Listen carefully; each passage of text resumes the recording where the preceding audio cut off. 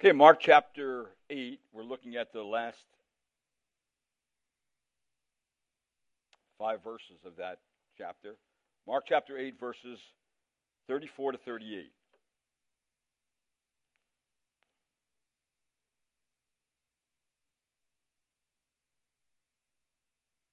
As you turn there, let me read that passage.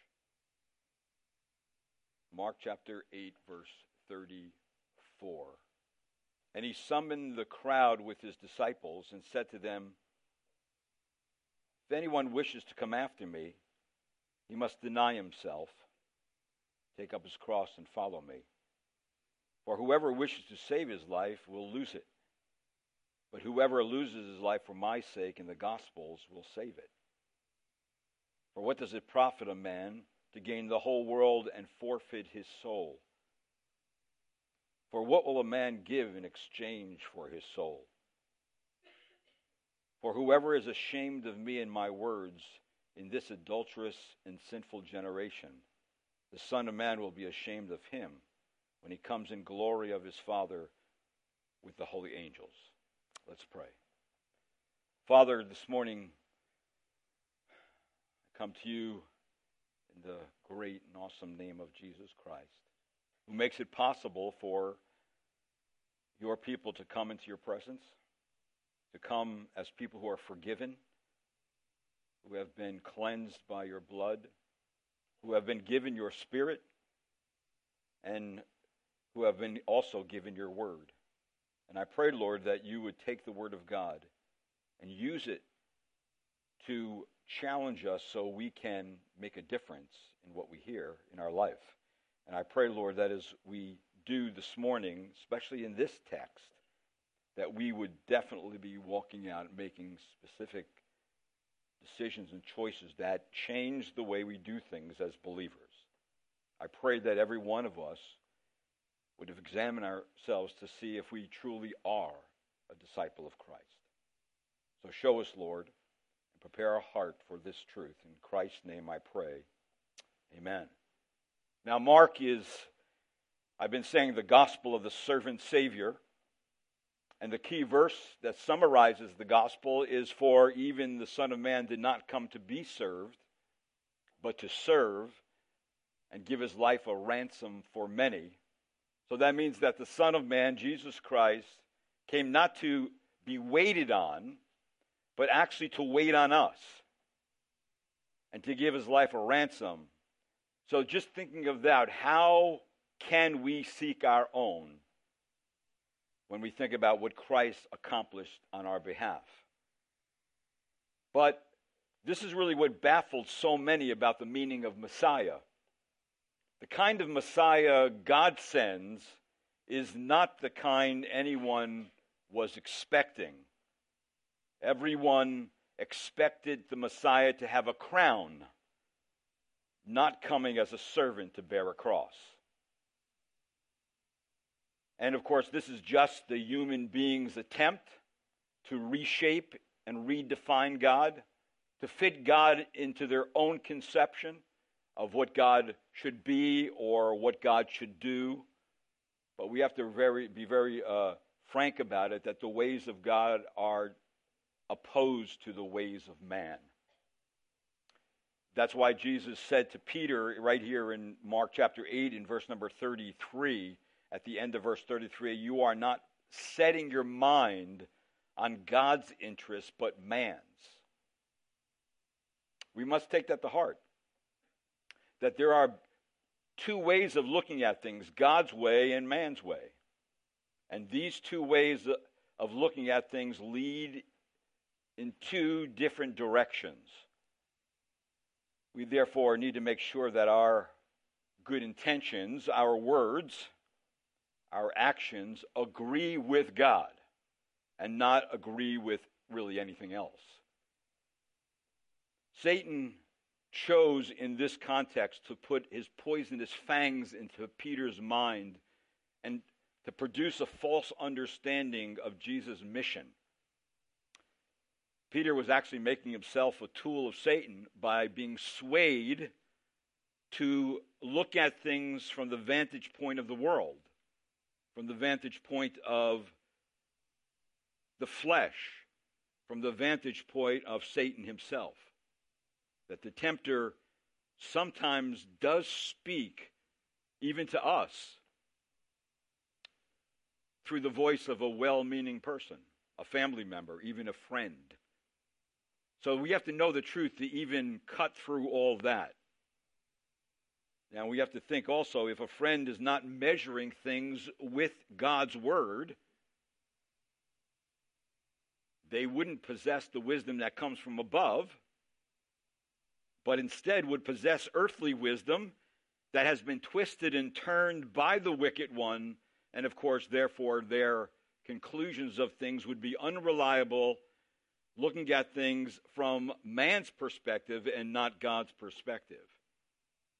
So how would the enemy seduce our understanding of Jesus and his mission in our very comfortable, good old USA? How would he do it? Well, he would give us a nice middle-class American Jesus. As David Platt put in his blog on his book, Radical, he says, a Jesus who doesn't mind materialism, who would never call us to give away everything, a Jesus who is fine with nominal devotion and would never want to infringe upon our comforts, a Jesus who wants us to be balanced, who wants us to avoid dangerous extremes, and for that matter, wants us to avoid all danger altogether. A Jesus who brings comfort and prosperity to us as we live out our Christian spin of the American dream. So, in other words, Satan would present to us a nice Jesus who would never rock our boat too much, who would never turn our world upside down, who would never call us to some radical way of living. If the enemy can prevent a person from seeing the truth from God's perspective, he will do that. Jesus presses the point that his disciples must learn and affirm the ways of God over against the ways of man and the ways of the world. This is paramount in our text today, this morning. That we have come actually at this point to the middle of the Gospel of Mark. At this midpoint in the Gospel of Mark, there's a change in focus. The first half of Mark focused on who Jesus is. The second half of Mark focuses on what he came to do. So we learn from the Word of God, all the Word of God, that Jesus is indeed the Messiah. We have the whole story, so we can conclude that he lived the perfect life that we couldn't have lived. He died to pay the penalty for our sins that we could have never paid for ourselves. And he rose from the grave to break the power of Satan and death. And of course, all those who take Jesus Christ as their own Lord and Savior find forgiveness of sin, find peace with God. They find assurance, the assurance of eternal life. However, I must add something to that. That making a profession that Jesus is the Christ is not enough. It is never enough. Because Jesus is the Messiah, he expects to be followed. He expects to be obeyed. That Jesus is not calling spectators. He's not calling people that merely admire him. He is not calling people who want just a modest adjustment in their lives. Jesus does not offer his disciples varieties of self-fulfillment and help books. He is not offering intoxicating spiritual experiences. He's not even offering intellectual stimulation. He's not offering those things. He calls his true disciples to bear a cross like he did. his disciples, all his disciples of all time, must become like Jesus in their obedience, and they must live the cross. That is the message this morning. But that also means this, that a wrong view of messiahship will lead to a wrong view of discipleship. However, a correct view of messiahship puts one on the path to a correct understanding of true discipleship or genuine discipleship. Well, that brings me to our text this morning, that Jesus really brings the multitude of people along with his disciples because he has a very, very important message at this juncture in their spiritual growth. That Jesus wants to teach the multitude and his disciples so they will clearly understand what true discipleship is and what the conditions of discipleship are. This call to discipleship in our text is universal. It applies to all of Jesus' disciples, not just a select few. If you look at verse number 34 of chapter 8 of Mark, it says, "And he summoned the multitude with his disciples and said to them." All right, so in other words, this is for all of the multitude who wants to hear Jesus and his disciples who have already been chosen, are following him, who already believe in him. Now, before Jesus lays down the conditions of real discipleship, he shows that there are two directions one's desires can actually go in. The first, if you notice, it says in verse number 34, "And he summoned the multitude with his disciples and said to them, 'If anyone wishes to come after me.'" That word wishes is very important. The emphasis with that word is placed on the conscious willingness of genuine followers. In other words, Jesus is not making anyone follow him. He is putting in their heart a desire to follow, a wish to follow. In other words, his genuine disciples have a continuous desire to follow after Christ, to learn, to accept what Christ is teaching, and then to walk the path the Lord lays out before them. The second direction one's desires can go, following, of course, the context that's coming, is a desire to follow after the flesh, to follow after your own desires, your own passions, to follow after the world system and wherever way the wind's blowing there, to follow after Satan's whims that he wants to throw at you. See, that's the broad road. That's the easy road. There's always those two choices. To be perfectly clear, Jesus presents in our text this morning the conditions of true discipleship. And there are three conditions for the path of true discipleship. What I want you to do this morning is to examine yourself to see if you're on that path. And to really look at yourself and take the text and examine yourself with it. So Jesus lays down three conditions for the path of true discipleship. All right? And of course, whoever would belong to this suffering Savior, to this suffering servant, must now do what Jesus says. This is not optional. Matter of fact, all these three conditions are imperatives. They are commands. There is a cost to following Jesus.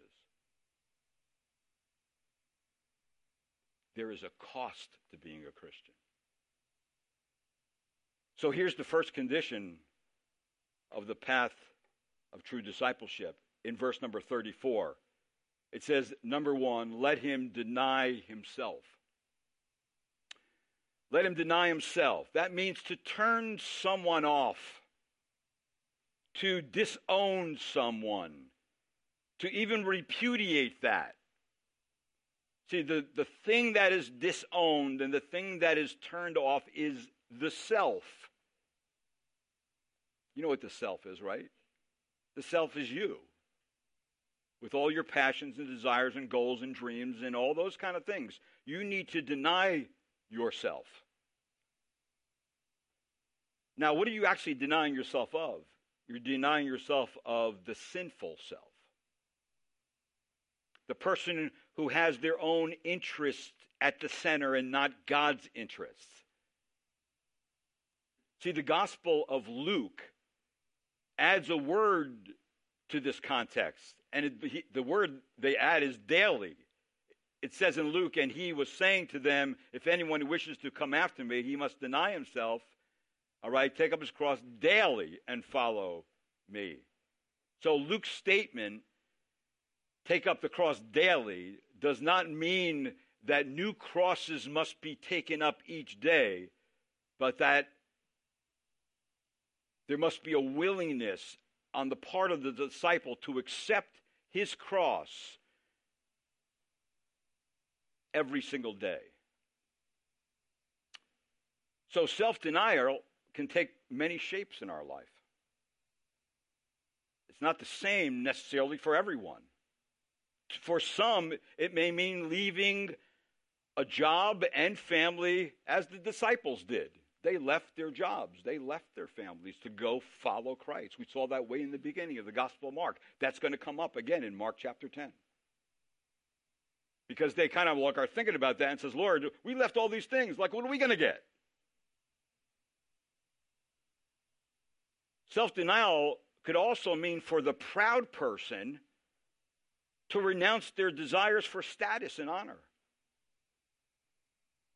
It could mean for the greedy person renouncing their appetite for wealth and things. For the complacent person, it may mean renouncing the way of ease. For the faint-hearted person, it may mean abandoning the craving for security. And for the violent person and the angry person, it may mean to repudiate the desire for revenge. And that list can go on. In other words, the flesh must be weakened, and the Spirit of God must be strengthened. That's always the case for a real disciple. Jesus' disciples know, and I know you know, what hinders you from giving your lives over to God. The things that you have to lay aside and deny yourself of to serve God wholeheartedly, you know what they are. You know what you have to do. That's the first condition. The second condition goes along with that, and it's this in verse number 34, to take up his cross. Now, let me first mention what the cross is not, because you see all kinds of strange things about this one. It is not trials. It's not the afflictions of suffering imposed by divine providence to chastise a believer or to refine a believer in their walk. It's also not people. It's not that domineering boss or that domineering parent or that meddling mother-in-law or that obnoxious neighbor. Those are not the crosses the Bible's talking about. Also, they are not some habit or desire or personality disorder or some outward queer behavior that a person has that they have to deal with in their life. These are not the crosses to bear. It is not putting up with some inconvenience, hardship, or irritation. Not that. So then what is the cross? Just think for a moment. What did Jesus just get done telling his disciples? What does he tell them? That in verse 31, he began to teach them that the Son of Man must suffer many things, be rejected by the elders and the chief priests and the scribes, and be killed, and after 3 days rise again. If we think about the cross is a symbol of execution. It's a symbol of suffering and death. It is an image of extreme cruelty and pain. It's dehumanizing. It causes great shame. And of course, the Romans at that time would take the condemned criminal and compel them to carry the crossbeam to the place of execution. And then the crossbeam would be nailed to a wooden post, and then they would be nailed to that crossbeam and post. So, in other words, to take up his cross meant that such a one was going to die. Like his Lord, each disciple must bear his own cross. And that is the shame a disciple assumes because of their relationship to Jesus Christ.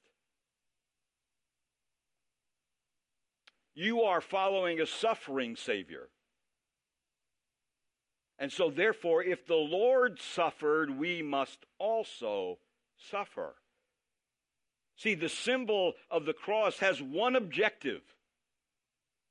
It ruthlessly intends to bring death to self. The natural sinful self, the rebel inside, the sinful nature must be put to a slow and agonizing death. Our cream puff society, with the current wind of our culture blowing hard against us, is not signaling us to live a life of self-denial and cross-bearing. Actually, it tempts us and lures us every day to live a life of self-indulgence. Live a life for yourself, because that's all the pleasure you'll get. Whatever you can get for yourself, that's the way you must live. That's the message of our day. That's really the message of every day. We just have a new way of packaging it. But the point is that the disciples, all of Jesus' disciples, must no longer make their interest and their desires the supreme concern of life. They must turn away from the idolatry of self-centeredness.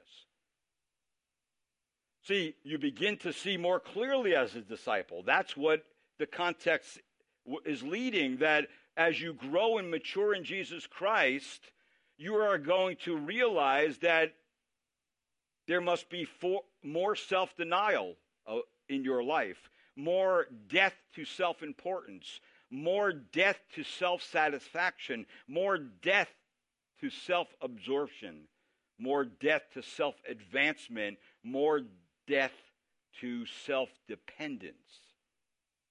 See, the painful blows to the inner self are daily realized by all believers who follow Christ. It's the daily struggle that we have. The reality of this principle of discipleship is brought out in the Bible in other passages, like in Galatians chapter 5 and verse 24. Listen what it says. It says, "Now those who belong to Christ have crucified the flesh." Then it says this, "with its passions and desires."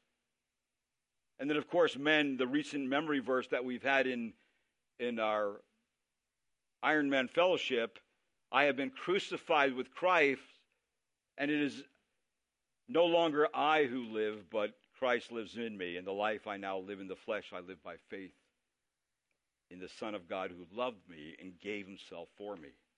See, so the Lord of glory has called all his disciples to a life of self-denial and cross-bearing.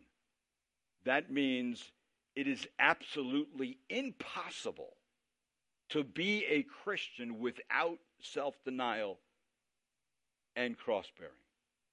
It cannot be. And that's why Jesus says that at this portion of Scripture. That if you're going to go on and follow me, I want to remind you of the cost. It will not be an easy road. In fact, all through this world, it will not be an easy road. But the more you kill the flesh, the more you'll strengthen the spirit. And the more you strengthen the spirit, the more you'll have the clear sight, spiritual sight, to see what God wants you to do and to see what direction that you need to go. For it says also in Luke 14:27, Jesus said, whoever does not carry his own cross and come after me cannot be my disciple. Jesus also said, if you put your hand to the plow and look back, you're not worthy for the kingdom of God. So you cannot go back to where you came from. Once you meet Christ and become his disciple, it must always be forward, following after the Lord. But Jesus says, listen, if you follow me, there are conditions. These are imperatives. You cannot get away from them. You must deny yourself. You must pick up your cross. And the third thing, the third condition in verse 34 is you must follow. This command, this third one, denotes a continual persevering of obedience to follow after the leadership of Jesus Christ. That Jesus goes to his death and all his disciples follow behind him and must also face death to self. One person said, if you want to follow me, Christ, don't expect an easy time. Have you experienced that yet as a believer? Have you run into the struggle that you have as a believer? Do you realize that you do have to put things off and deny things so you can follow Christ? Do you realize there is a cross to bear while you put those things to death? See, as a believer follows behind Christ and bears his cross, he will feel its weight and its pain and its suffering and its conflict when that willing disciple of Jesus Christ endeavors to hold fast to the apostolic doctrine and live for Christ. When they endeavor to practice putting off sin and mortifying the deeds of their body.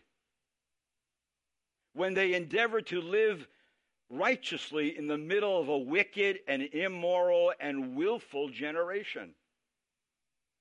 When they endeavor to hold the faith, which is ridiculed by the world, which the world thinks is too restrictive, too narrow, and too foolish.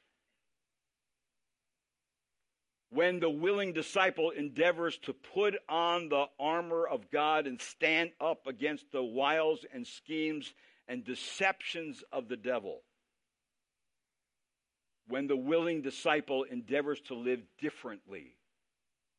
That means they endeavor to live holy and godly in this world. That's the desire the Spirit of God puts there. And so they desire to live against the normal standard that the world has for any generation that lives. And of course, the bottom line would be when the willing disciple endeavors to lose their life, if needful, for Christ's sake and the gospel's sake. Now, those are the conditions. Those are the conditions all disciples must be evaluated by. But the Lord also gives the rationale. He gives the reasoning for accepting the three conditions. And this is his reasoning. He contrasts different things in the next several verses, that there are two alternatives for pursuing the meaning of life in this world. Everybody's pursuing the meaning of life. They may have their own meaning of what they think life ought to be. But also other people are giving you the meaning of life. Cultures are giving the meaning of life for different groups of people. Parents are giving the meaning of life. All right? Teachers in school are giving the meaning of life. There's all kinds of the meaning of life given to people. But in our context here, there's only two that a person can pursue. One Bible commentator described it as this. If you notice in verse number 35, it says this: "For whoever wishes to save his life will lose it, but whoever loses his life for my sake and the gospel's will save it." Person described it as this: living a lower meaning of life. The word very life used here means the outward earthly life with its pleasures and its aims. In other words, the lower meaning of life is just living for what is temporal, what you can get here without looking to eternity, without looking to anything past that. And then there is the higher meaning of life. That is the inward spiritual life that begins here and reaches into eternity. It's the person who is living life not for temporal gain, but for eternal gain. So, in a sense, the Lord's presenting a paradox. To live a life on the physical level alone, or to live a life on the spiritual level. And so the Lord uses this word life in two senses: physical and spiritual. And then, so in other words, the one way someone pursues the ultimate reality of life is temporary gain that brings eternal loss, where it says in verse 35, whoever wishes, all right, that means this is it. They wish to preserve their life. They wish to save. Whoever wishes to save his life shall lose it. That's the whole motive for living. A person who is devoted to the protection of his own life. That's all he lives for. What can I get on this side? How can I live to the ultimate? And how can I protect myself and prevent death as much as possible?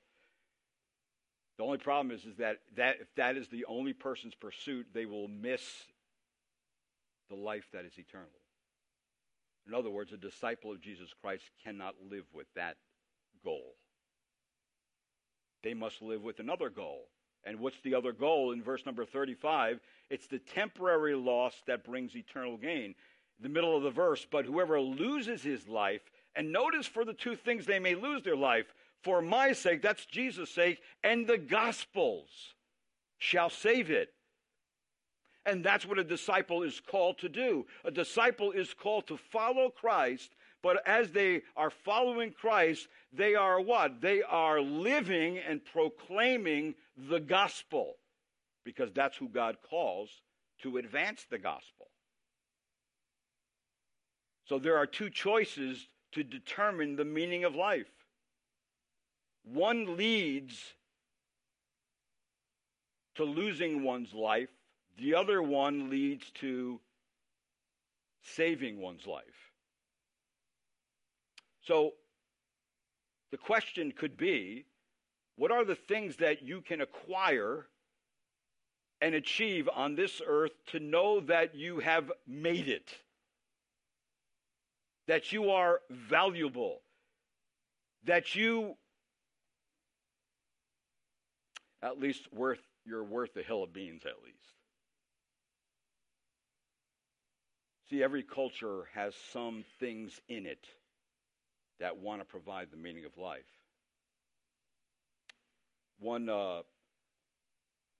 In my reading, one person had put it this way: most cultures have either a performance-based meaning of life or an achievement-based meaning of life. That's built into the culture. You can't get away from it.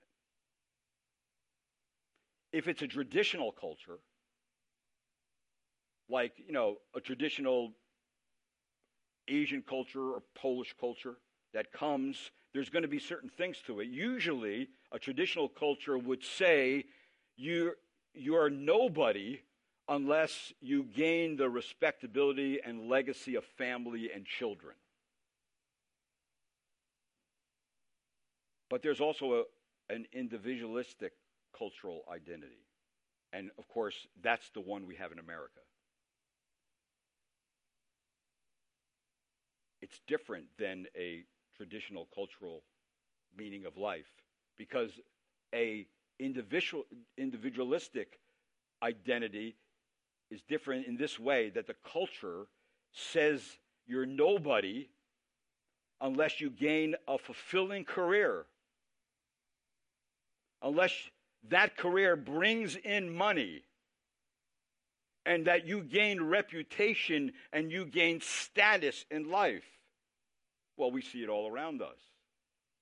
The car someone drives, the house someone owns, the bank accounts people have, the goals they have to secure their life, that they can get the best thing possible while they're here, is really set up already in the culture for them to perform something. They have to achieve something to be someone. However, the problem is no matter how many of these things you gain, it is never enough to make you sure that you have arrived. The gain supposed turns out to be uncertain. The gain supposed turns out to be difficult. It's hard to get. It also turns out, once you get it, to be unsatisfactory. And then you find out at the end it's just temporary. You can't take it with you. Jesus says if you're going to live like that, you have missed the point. You will lose your life.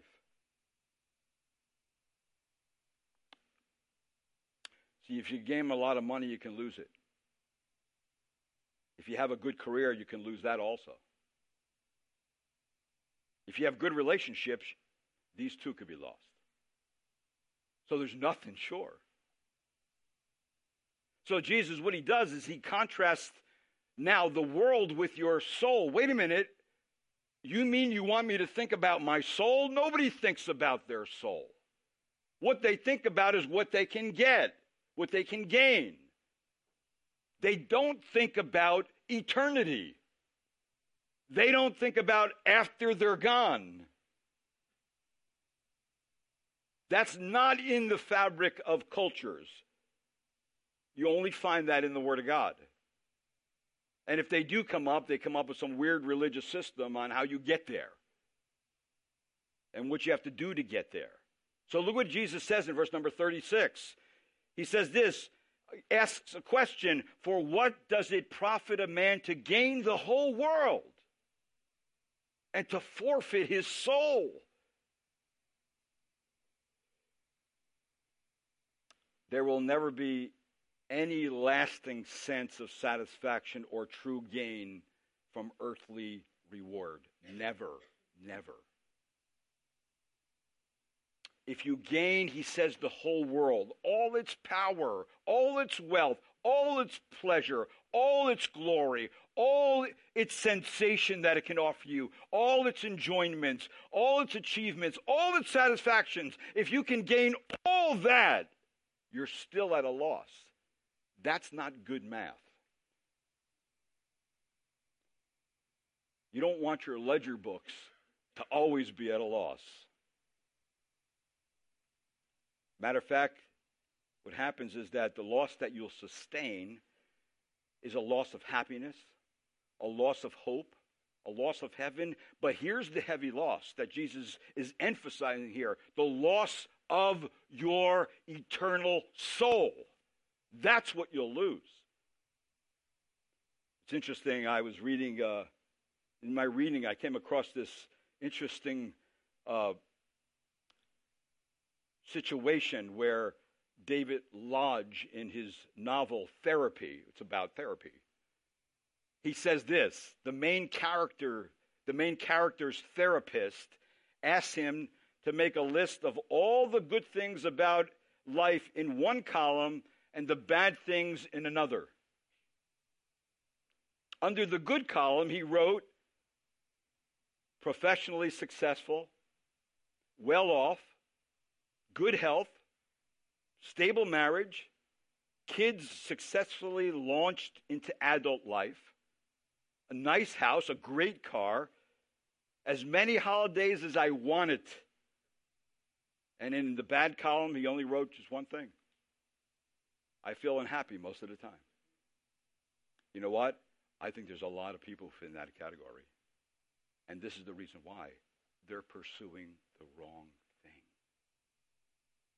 The meaning of life they're pursuing is all wrong. That's not what a disciple of Christ pursues. Not at all. That's never the goal. A person can live their life to win the favor of the world, and it means loss of the favor of heaven. In verse 37, again, it says, "What shall a man give in exchange for his soul?" In other words, what can a person do to gain the eternal soul back if it's forfeited? What's equivalent? What can be equivalent to the worth of a soul? What price can be paid to get back a soul that was forfeited to that meaning of life? The answer to that is there's no price. There's nothing. There's no answer once the soul is forfeited. It's done. It's over. And remember, the soul is that unspeakably valuable part of us that has been created in the image of God. The soul that is eternal. The soul that will live past death, the death of our bodies, and will live into eternity. We all have souls. And we shall all give an account to God because we have eternal souls. The only way the soul is kept safe in time and eternity is to be a true disciple of Jesus Christ. That's the only way. So in other words, the only meaning of life to pursue is the spiritual life, the disciple's life, the life that not only believes in Jesus Christ and trusts in Jesus Christ, but follows Jesus Christ by the conditions that Jesus gave to deny themselves that meaning of life, to bear their cross in putting their own self and sin to death, and then following Christ, and it will not be an easy road. And the soul can be lost in many different ways. Matter of fact, you don't have to do much to lose your soul. Most people do nothing to lose their soul. All that they do is they just flow with life, and they die.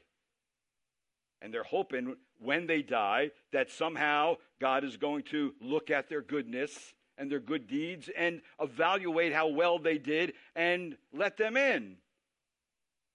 Well, they'll realize that it's not the way the Lord has given the gospel to us. So a soul can be lost by loving sin and serving it. A soul can be lost by cleaving to this present world and following its ways. The spirit of our age is love yourself, pamper yourself, live for yourself. That's the mantra of our day, but you will lose. A soul can be lost by choosing a religion that teaches lies and believes man-made rules and superstitions and only leads to hell.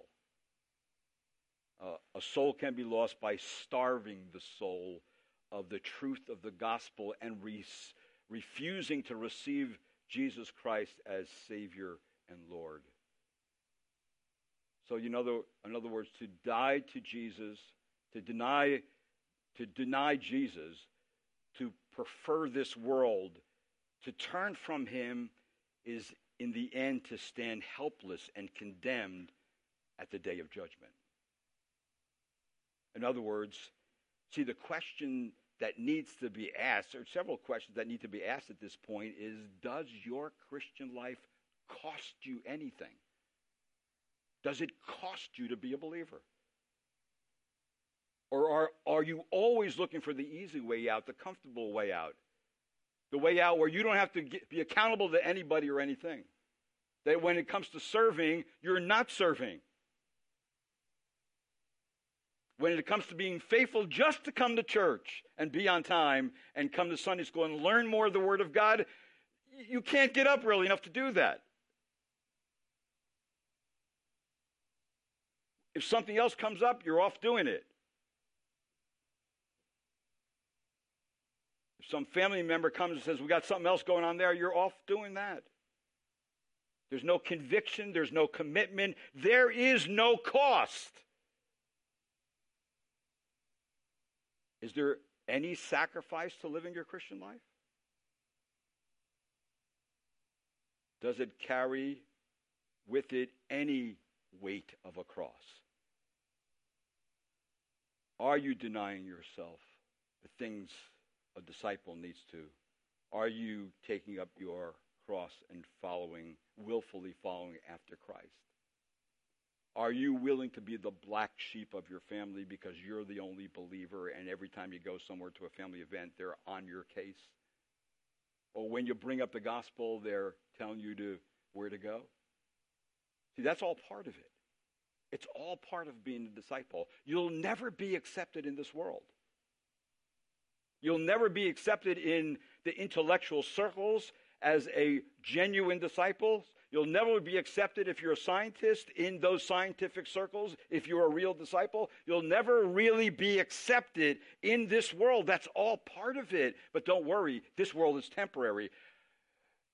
Heaven is eternal, and that's where we're living, and that's what we're living for. So Jesus at this point gives a solemn warning to his disciples. He's warning them not to ignore the conditions of discipleship. And this is what he says. Look in verse number 38. It says, for whoever is ashamed of me. Now let me just stop for a minute and say this. That if someone's life does not show that they are following Christ as a real disciple, and the conditions that I've already mentioned, they are ashamed of Christ. They have already taken the easy way. They have already bought into the world's meaning of life. For Jesus says, for whoever is ashamed of me and my words in this adulterous and sinful generation. So, see, if a person's decision in life has been to seek the approval of the world, they are then denying Christ. They are then ashamed of Jesus Christ, but not only just ashamed of him, they are ashamed of his words, of his doctrine, of his teaching.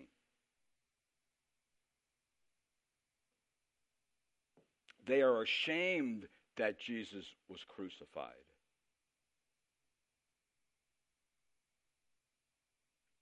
It means that the desires and the passions and the goals of that person were in line with the adulterous and sinful generation that they lived in. Do we live in an adulterous and sinful generation today? Yes, everybody does. See, that's the environment they're comfortable in. They're comfortable in the adulterous, sinful generation. In other words, they won't enjoy heaven. They won't enjoy fellowshipping with the saints. They won't enjoy that, and the reason why is because they enjoy the presence of the spiritually unfaithful. And that's who they'll end up with. They'll end up with that unless they come to Christ. See, those who care only for this world and give Jesus only a token of allegiance will answer to Jesus Christ at the final judgment. And Jesus warns his disciples about that judgment, when each one will have to give an account before the judge. Believers at the bema seat, and all the unbelievers at the great white throne judgment. And I believe that this is the second coming that's mentioned here. And if you notice what it says, well, again in Matthew it tells us that whoever denies me before men, I will also deny him before my Father in heaven. And then Matthew 16:27, for the Son of Man is going to come in the glory of his Father with his angels, and will then repay every man according to his deeds.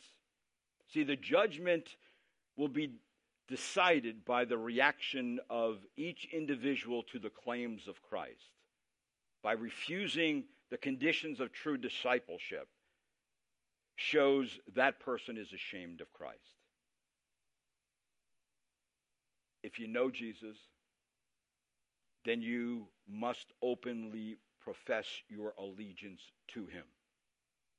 And if you notice what it says in the Word of God there, in verse number 38, and whoever is ashamed of me and my words in this adulterous and sinful generation, in verse 38, the Son of Man will also be ashamed of him when he comes in the glory of his Father with his holy angels. So see, there's really no secret disciples. You can't be a secret disciple. You have to open your mouth. You have to profess what Christ professes. You have to confess what he confesses. What does Christ confess?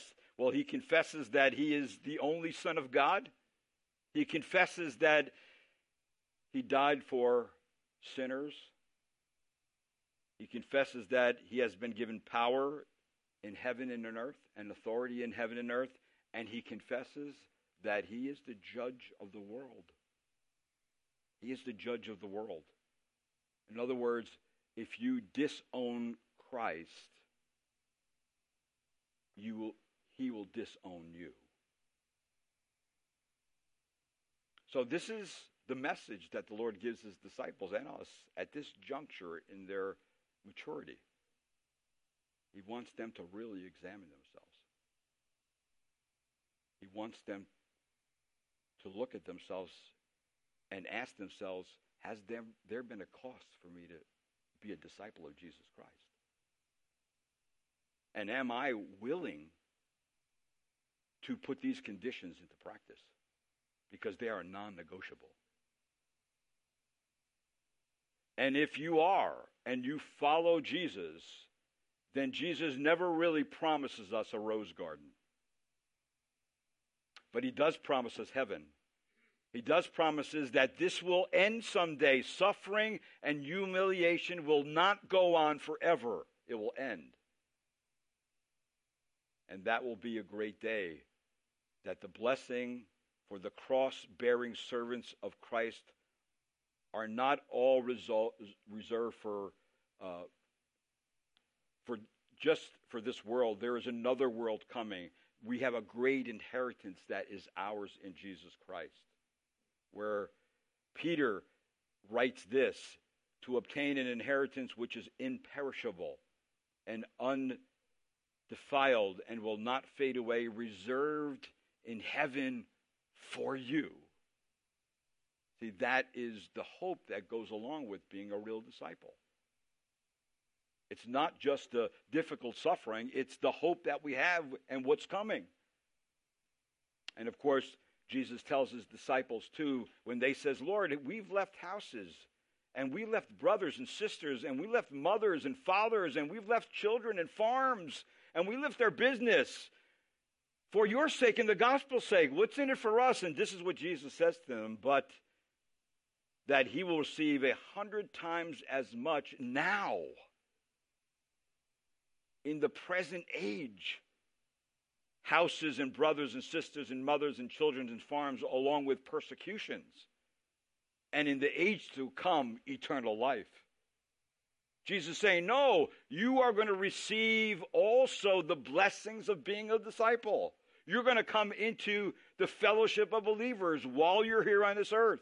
You're going to experience things that I give to you that blesses you and encourages you. You're going to have opportunity to learn the Word of God. You have the Spirit of God. You're going to grow. You're going to become stronger. You're going to become more mature. And yes, at the end of your life, you'll be in my presence.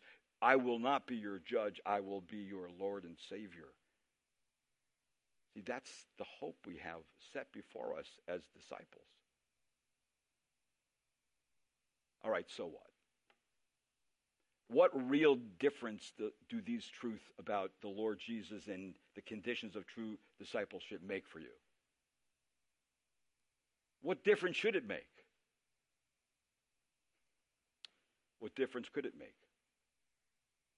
Or maybe you can ask yourself, why doesn't it make a difference? And if a message like this doesn't make a difference, it doesn't affirm something in your life, doesn't convict you of something, doesn't cause you to look at your own life and see if there has been a difference since you come to Christ, then maybe you are opting out as a disciple for the easy road and not the cost of discipleship. Now, you would think that after a message like that to his disciples, they would up and leave. Well, some did. But nonetheless, that is the message for us. That there is not only a warning given to us, there's a promise given to us, there are conditions given to us that we can know for sure that we are following Christ. And that before us is set the reality of being a believer of Jesus Christ. So in other words, the health, wealth, and prosperity gospel just doesn't come in here. It actually destroys it. But the reality of what the Christian life is becomes crystal clear. I know what I'm getting in for. I know what I'm in for. And you know what? As long as I follow Christ, I know where he ends up. And so that suffering servant becomes the reigning king, and I become a child and a servant in his kingdom. See, that's where it ends.